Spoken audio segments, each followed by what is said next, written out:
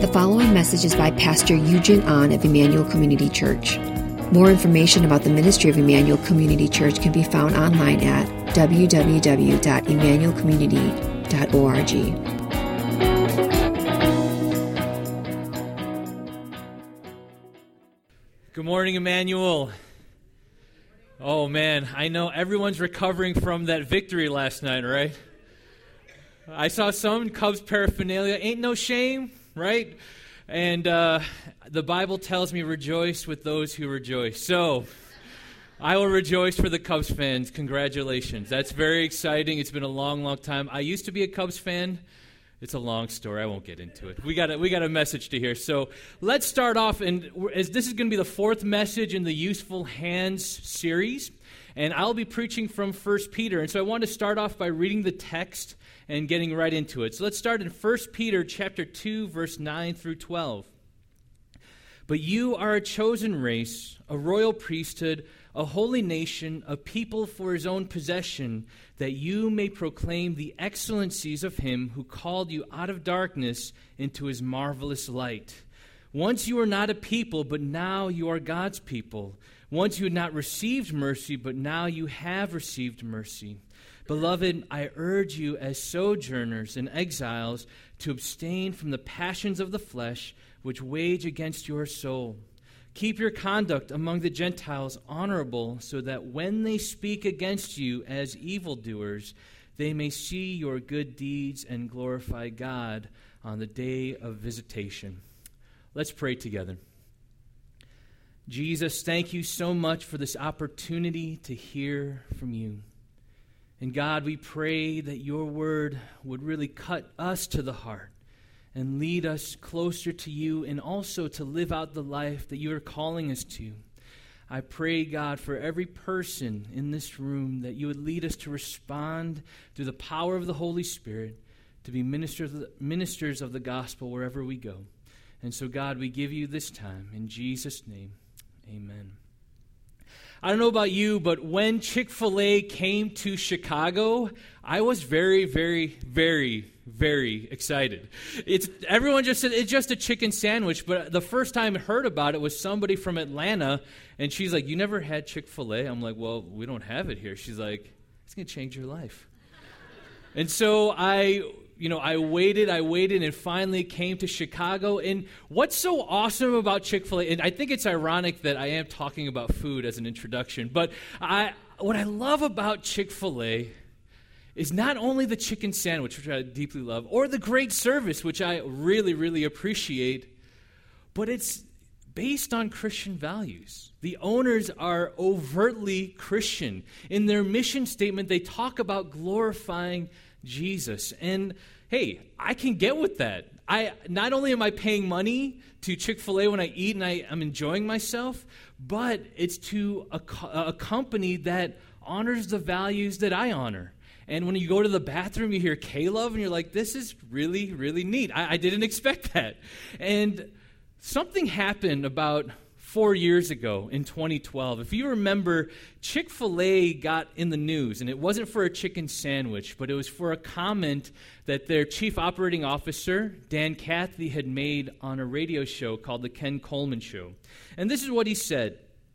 It was during that time when gay marriage was still a big hot topic. I think now we've been moved forward from that point. But he made a comment and he said this: "I pray God's mercy on our generation that has such a prideful, arrogant attitude to think that we have the audacity to define what marriage is about."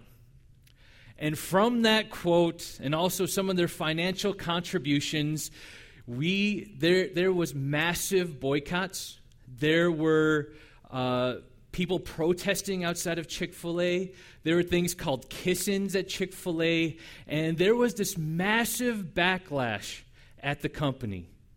And I think for most of us, that could be one of our worst fears as a follower of Jesus. Not so much that we stand with Dan Cathy and we echo what he says, but to see people picketing on your lawn and saying things that are horrible and not really truthful about you as a Christian. And I think for us, we wrestle living in that tension, don't we? As followers of Jesus, how are we to live in the tension between holiness and worldliness? Because that's something that we face every day. We're literally caught between two worlds. On one hand, we acknowledge Jesus Christ, my Savior, my Lord, my Redeemer, and we want to live a life according to His plans and how He wants us to live. But then on the other hand, we live in a culture that literally stands at odds against everything that God calls us to be. They're the direct opposite. So what do we do? What are we supposed to do? We have the option of this. We isolate ourselves. We have Chick-fil-A communities. No, I'm just joking. But we isolate ourselves. We become these Christian enclaves where, hey, you can leave your doors unlocked. There's always worship music going on. And it's almost like a taste of heaven on earth. Or the other option, do we just fully immerse ourselves in the culture and just do what they tell us, believe what they say, and just, I am fully immersed in this. Do as Romans do. Or is there a way to live in this tension between living holy and living in this world? And I think 1 Peter has a message for us today in that. Now, I want to break down for you guys just sort of what your life is like in a nutshell. All right? And so this first slide here, it tells us this. In one 7-day week, we have 168 hours. 56 hours, about 33% of your life, is spent sleeping.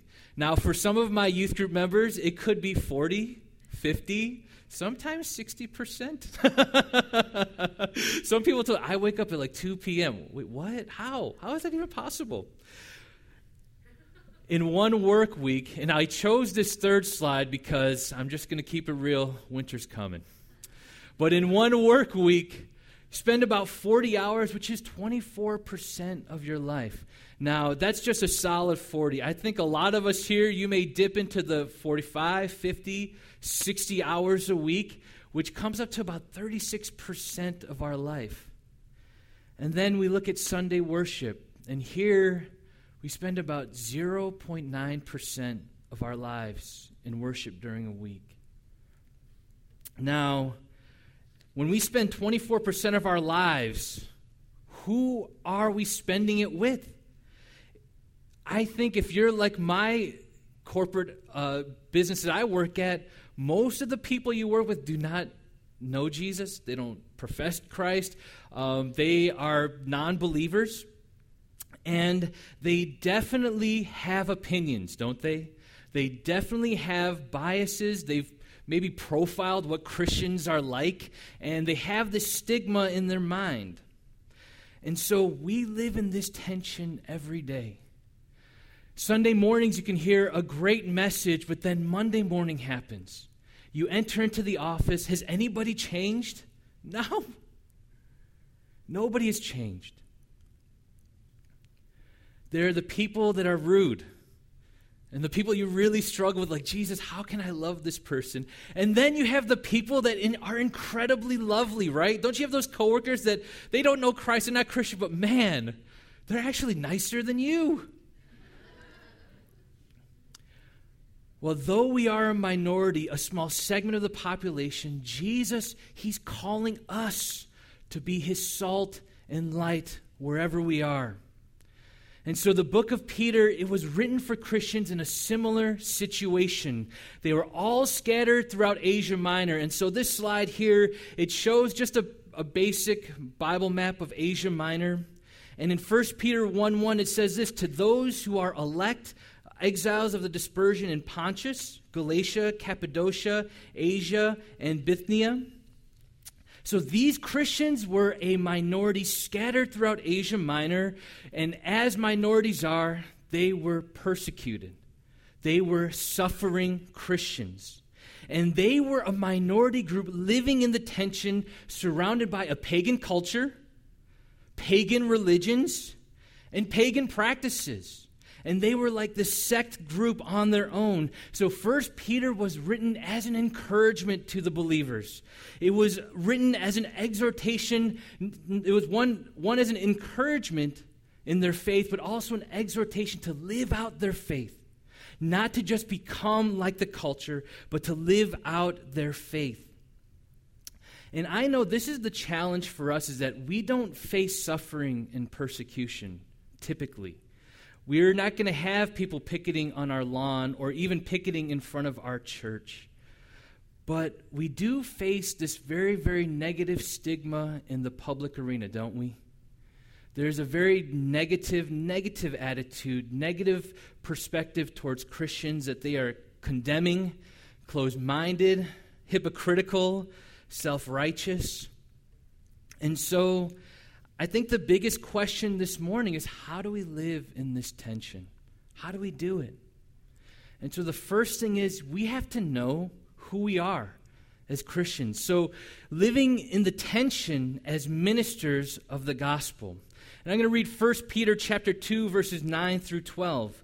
But you are a chosen race, a royal priesthood, a holy nation, a people for his own possession, that you may proclaim the excellencies of him who called you out of darkness into his marvelous light.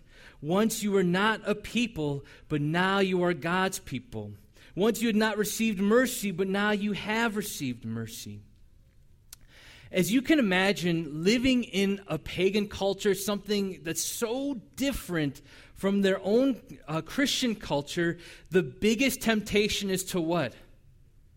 Assimilate, to fit in. Nobody likes to stick out, do they? I mean, it's human nature. We don't want to stick out.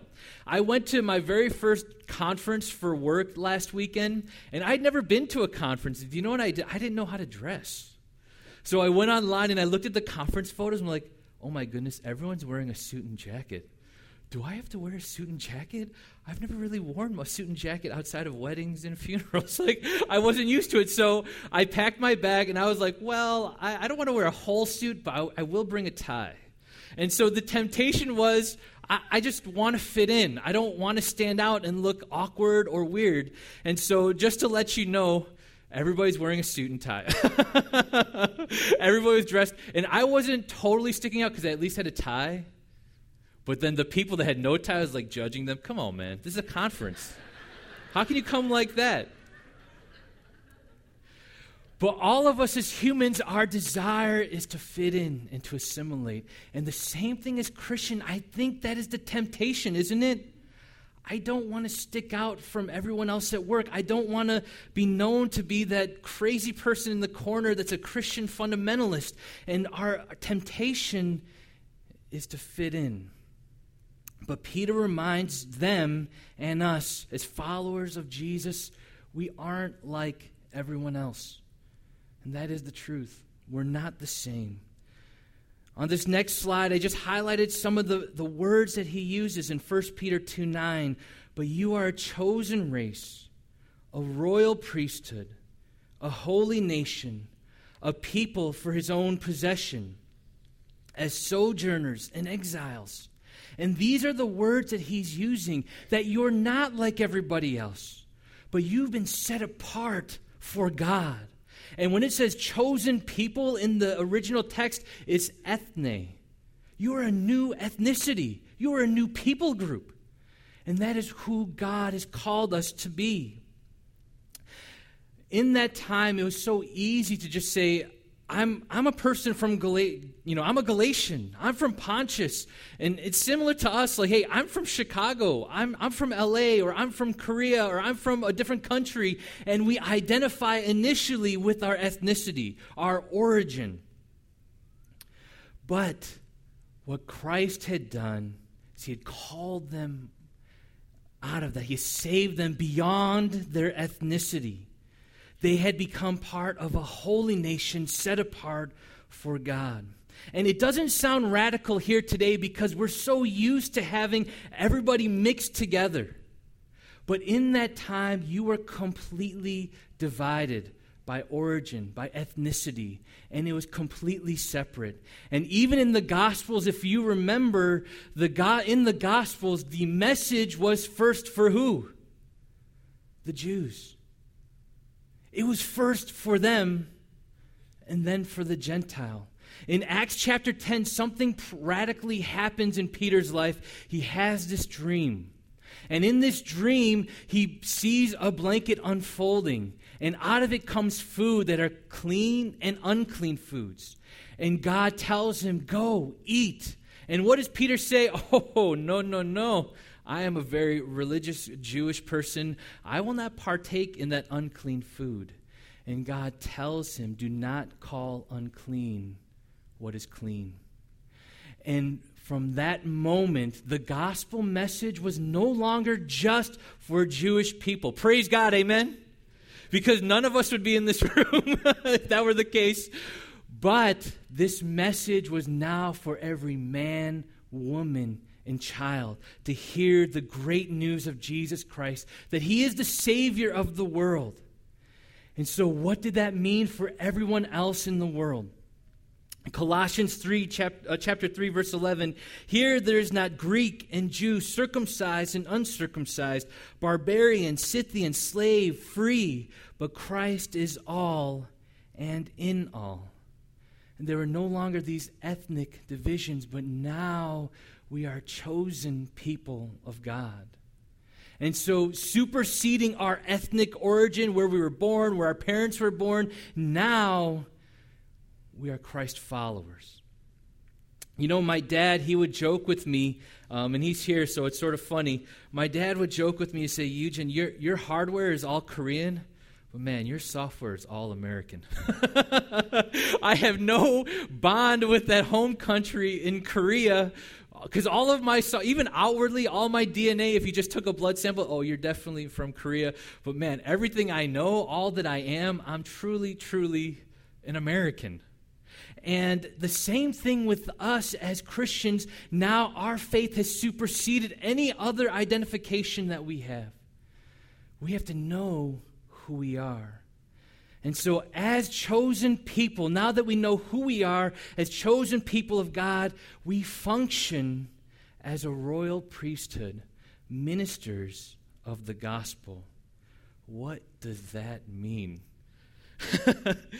In Old Testament times, there's only a select tribe that could be the priest, and that was from the tribe of Aaron. And these specific individuals acted as mediators between God and man.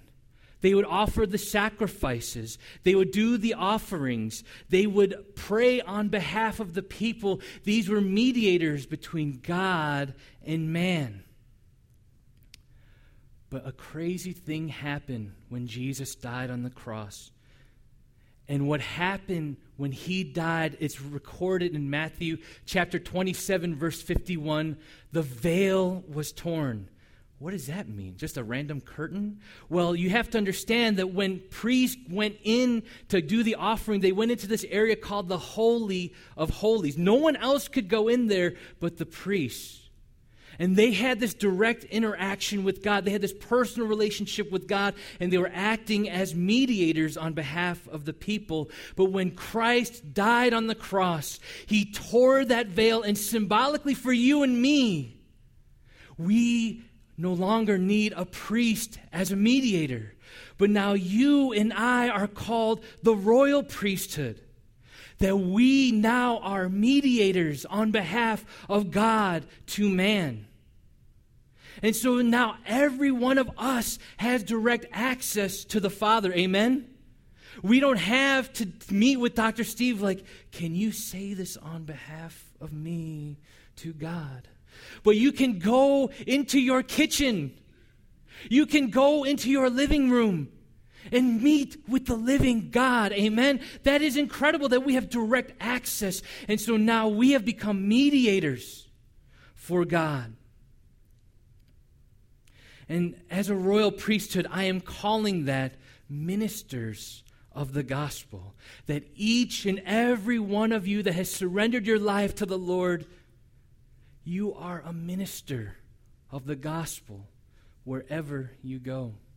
To help you understand this, back in January, I have a friend that works at the United Center.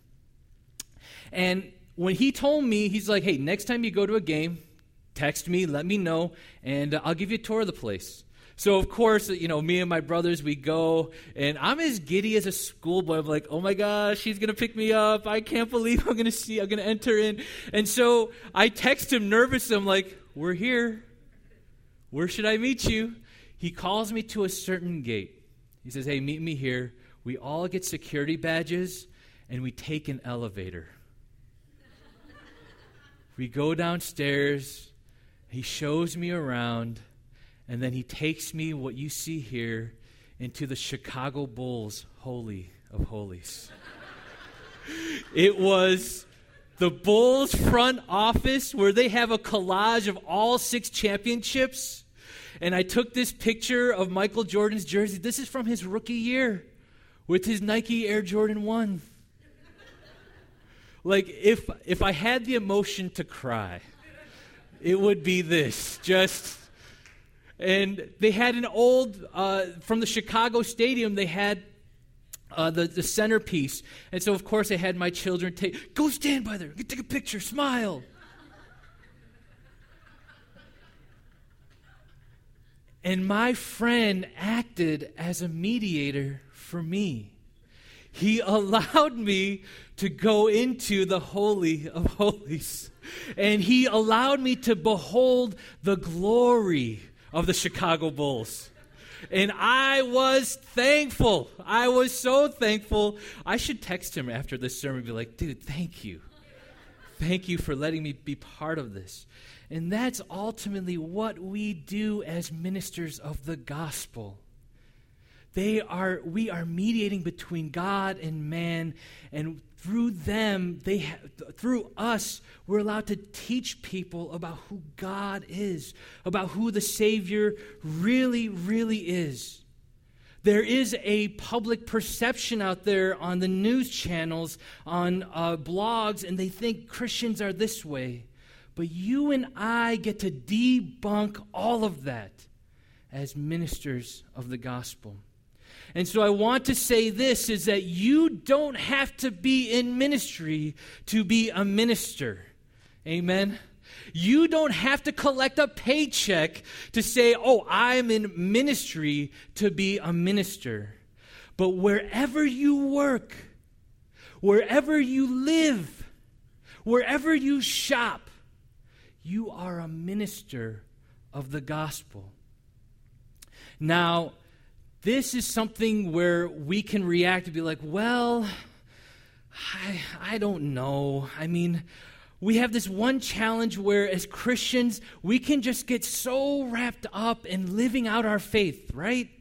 We got quiet times, we got small groups, we've got events, we've got a lot of church stuff happening, and we also want to take care of our family, which is, there's nothing wrong with that, but we sometimes get these blinders on, and we forget what our purpose is, that it's not simply for us. And Jesus described this in the parable of the Good Samaritan, where a priest, a Levite, who is a person considered clergy, and a Samaritan passed by a person who was half dead. The priest and Levite, these are mediators of God. But yet their action is what? Hey, I don't want to get defiled. Like if I touch someone that's sick like that, I got to go to the temple, I got to do this and that. I'm just not going to deal with it. The other person just, well, maybe he didn't see me and I didn't see him, and I'm just going to move on with my life. But the Samaritan could not turn a blind eye. He wraps up this person's wounds, takes him to an inn, pays the money, says whatever this person needs. And through that acted as a minister of the gospel. And do you know what Jesus says about the Samaritan? He gives his endorsement. He says, go and do likewise. And so that's one challenge that we face, where we're just sort of oblivious to what's going on around us. But I think the other challenge that we saw play out with Chick-fil-A is, man, I don't want to get rejected, right? I think for me, that's one of my fears too. If I come out as a Christian, what are people going to think about me? What are going to be their opinions of me? What are their thoughts going to be of me? And that is a legitimate fear that we all face. But I want to say this. Number one is we know who we are. We're chosen people of God. And that we don't need to be ashamed of what God has done in our lives. And so we can be authentically ourselves and share our own experience of what God has done. People naturally share all the time. But we can share just what God has done for us. And sharing that faith as ministers of the gospel, people hear and see what God is doing.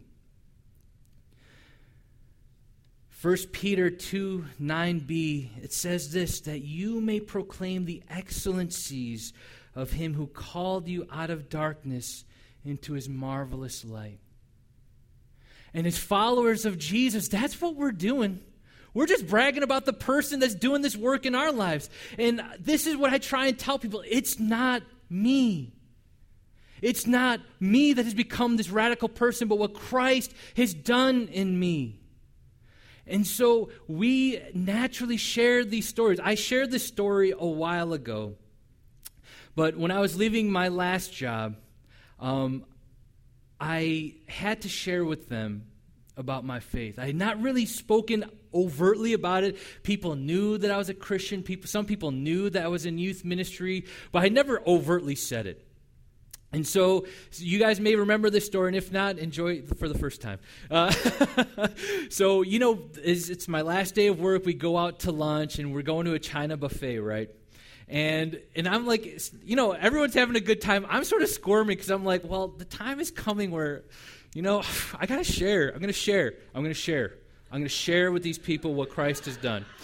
And as I'm eating, if I'm at a buffet, I want to be enjoying and maxing out on it. But I was like, I had very tentative eating and just like, okay, I'm going to say it. And so, when everyone winds down after their third plate, they're like, oh man, I'm so full. I'm realizing, okay, here it is. This is the time. And I just, in that quiet moment, I just say, guys, I just want to share how much I appreciate you. It's been awesome working together. And if there's anything good in my life that you've enjoyed, that you're like, wow, this is great. It's not me, but it's what Christ has done in my life. And if there's anything bad that you really didn't like, that's actually who I really am. That's me. And Christ is working in me and doing the work. No one was transformed. No one was converted. But I was proclaiming the excellencies of the one who saved me. It's not me, but it was Christ working through me. And I want to encourage you as the body of believers, you can share naturally, organically. Don't just start saying it in awkward conversations like, did you know God did this in my life? Like, where did that come from? But just naturally sharing. And rather than being prescriptive, when I mean prescriptive, like, you should do this. What I'm doing, you got to get on board. But be descriptive of your experience and what Christ has done in your life. God, when I was a wreck back in college and I tried to do this and that, and man, honestly, what changed my life was surrendering my life to Jesus.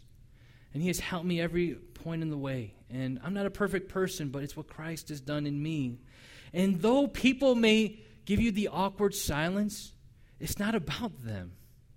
You're just sharing your experience, and that's okay. And being authentically you, even when you are fearful or scared, know that you're chosen. He's got your back. He's the one that's done the work in your life. And just honor him and praising him through it. And so now, how do we do it? How do we live in this tension? We know who we are. We know who we're called to be. Well, how do we do it? Living in the tension as ministers of the gospel, our actions speak louder than words. Our actions speak louder than words, that our very conduct can influence those that don't believe. 1 Peter 2:12 says this, "Keep your conduct among the Gentiles honorable, so that when they speak against you as evildoers, they may see your good deeds and glorify God on the day of visitation."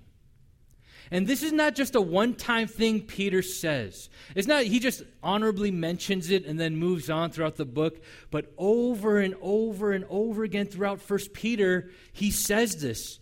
And I have a slide here that just gives you a brief summary. 1 Peter 1:17, "And if you call on him as Father who judges impartially according to each one's deeds, conduct yourselves with fear throughout the time of your exile."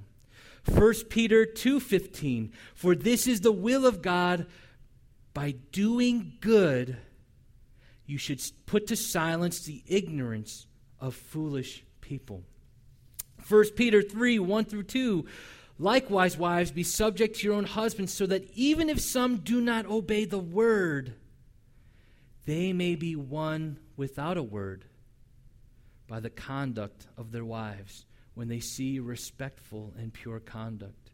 1 Peter 3:14-17, "But even if you should suffer for righteousness' sake, you will be blessed. Have no fear of them, nor be troubled, but in your hearts honor Christ the Lord as holy, always being prepared to make a defense to anyone who asks you for a reason for the hope that is in you, yet do it with gentleness and respect, having a good conscience, so that when you are slandered," not if, but when you are slandered, "those who revile your good behavior in Christ may be put to shame. For it is better to suffer for doing good, if that should be God's will, than for doing evil." What is Peter saying to us this morning? Your conduct, your actions make a difference. Our actions speak louder than words. Amen? And that happens across the board, not even with the Bible, but as human beings, we look for people's actions. We want to make sure that people's words are matching what? Their actions. And they're walking step in step. Because when they don't, we got a problem, don't we? And we point it out. Even though you may not overtly say it, people point it out and they want to make a note of it. And so Peter's urging believers throughout Asia Minor, let your actions speak louder than any words that you could profess. Your good deeds, your conduct, what you don't say, let that speak volumes about who your God is. And so my parents, what they used to say, and I love it that my parents are here. It's my mom's birthday today. Happy birthday, Mom. Sweet 16 again. All right. My parents used to say, whenever I would misbehave out in public, they would not say, "What does this say about you?" They would say, "What is this going to say about me as a parent?" The same thing with our conduct as ministers of the gospel in our actions. It's not so much what does it say about us, but really what does it say about our God? And we have to be mindful of that. When your actions don't match your words, which, hey, can we be honest? That happens, amen? Married people, amen? At least in my marriage. I don't know about you, but me. Yeah, I'll do it. Oh, wait, did I say that? Sorry about that. When our actions don't match our words, just own up to it. If your coworkers, and you've blown it with your coworkers, you're like, you said all this stuff, they know you're a Christian, and they're critiquing you, the worst thing you could do is try and cover it up. Don't pay attention to that. No. Just own it. Hey, I blew it. I am so sorry. I didn't mean to say those things, and I really apologize, and I'm sorry about that. And believe it or not, through an apology, through contrition, through humility, that actually builds credibility and authenticity. And as a Christian that may have blown it with others, that we can build authenticity into it through admitting our failures. Now, as we started with this story about Chick-fil-A, it was brutal in the press. They got really, really negative press. And you did not see a press conference. You did not see Chick-fil-A overtly saying anything. But what Dan Cathy did, he reached out to this man here in this picture. His name is Shane Windmeyer. Shane Windmeyer is the executive director of Campus Pride, which is an LGBT student group. And Shane was actually helping form all of the protests, the boycotts. And Dan Cathy, no pictures, no videos, got Shane's number and called him. And rather than wanting to justify himself to Shane, he just began to get to know him. I want to know who you are, Shane. I want to understand where you're coming from. And you can imagine for Shane, like, hold up. This billionaire's calling me up. You want to tell me to do something? You want to yell at me on the phone? You know, all of those thoughts going through his mind. What are your motives? What do you really want here? But Shane, over time, realized Dan wasn't doing it to change Shane. Dan was doing it to understand where Shane was coming from, to understand Shane's experience, to learn about it, rather than to condemn, and he didn't even know him. And what's so funny is that Shane, during this time Chick-fil-A was getting killed in the media, Shane wrote a Huffington Post article, and he entitled it this, "My Coming Out as a Friend of Dan Cathy and Chick-fil-A." What? How did that happen? And I want to encourage you to look it up online. It's really a great story, but I'm going to read an excerpt from Shane's article. And this is Shane speaking. He says, "We learned about each other as people with opposing views, not as opposing people. Throughout the conversations, Dan expressed a sincere interest in my life, wanting to get to know me on a personal level. He wanted to know about where I grew up, my faith, my family, even my husband, Tommy. In return, I learned about his wife and kids and gained an appreciation for his devout belief in Jesus Christ and his commitment to being a follower of Christ more than a Christian. Dan expressed regret and genuine sadness when he heard of people being treated unkindly in the name of Chick-fil-A, but he offered no apologies for his genuine beliefs about marriage. Dan, in his heart, is driven by his desire to minister to others and had to choose to continue our relationship throughout this controversy. He had to both hold to his beliefs and welcome me into them. He had to face the issue of respecting my viewpoints and life even while not being able to reconcile them with his belief system. He defined this to me as the blessing of growth. He expanded his world without abandoning it. I did as well. I will not change my views, and Dan will likely not change his, but we can continue to listen, learn, and appreciate the blessing of growth that happens when we know each other better." I was completely dumbfounded when I read that. Dan Cathy did not set up the video cameras like, look at me, look at what I'm doing, hey, recognize me. But what motivated him is his love for Christ and to understand what is going on here, understand where Shane is coming from.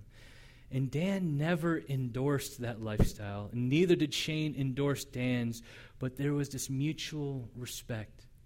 And I will tell you this, that when Christ returns, Shane will recognize, this is the Savior that I saw in Dan. This is the person that Dan was talking about. And that is what 1 Peter is telling us as ministers of the gospel. Our goal is not to change people. That's not my job. Even as a pastor, my goal is not to change every one of my youth group kids. Say, you believe in Jesus, you believe in Jesus, and then say a metric, hey, I've got 100% faith going on in my group. But I leave those results to God. And I just be a minister of the gospel.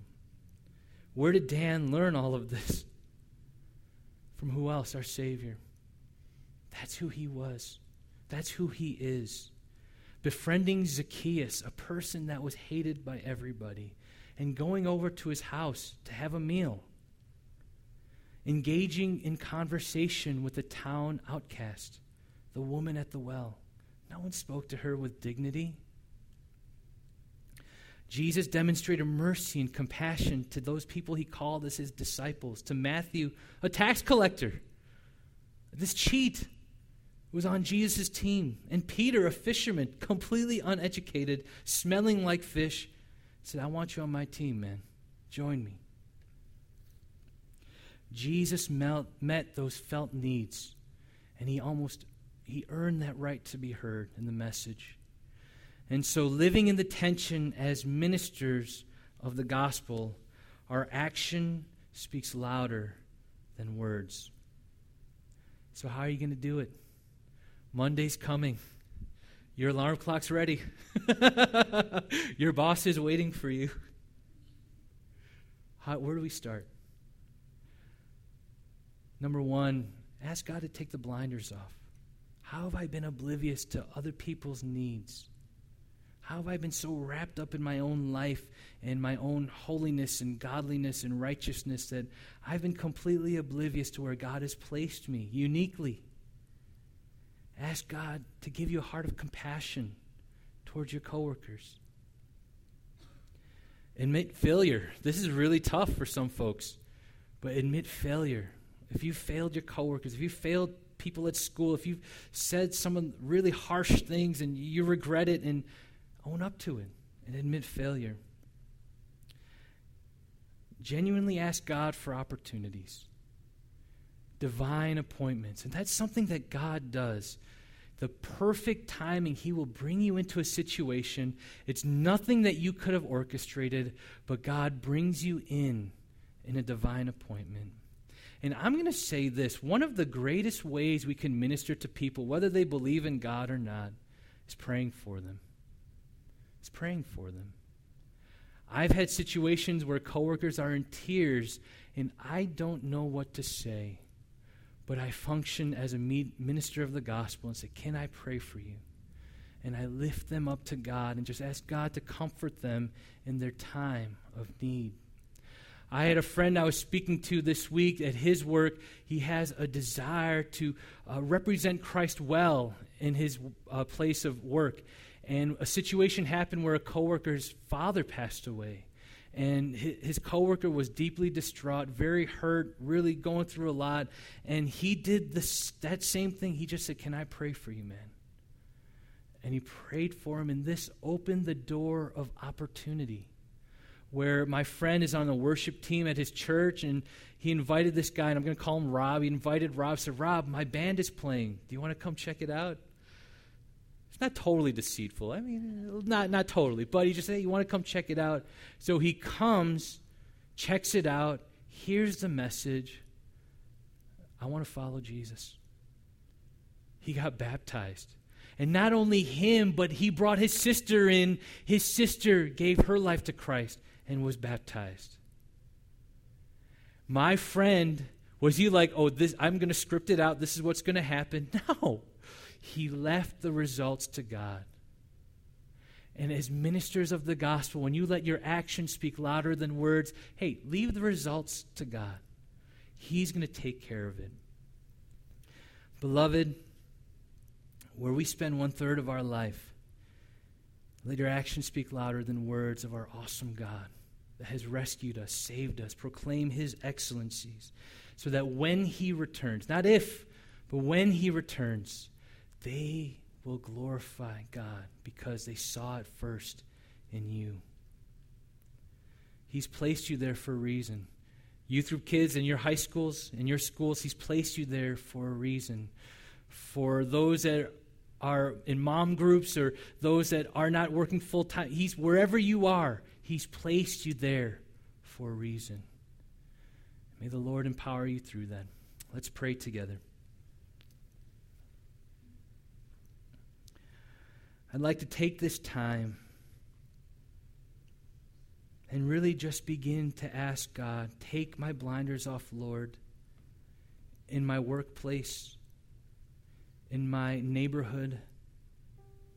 Lord, how can you use me? How can you use me? Take a moment to pray and lift that up.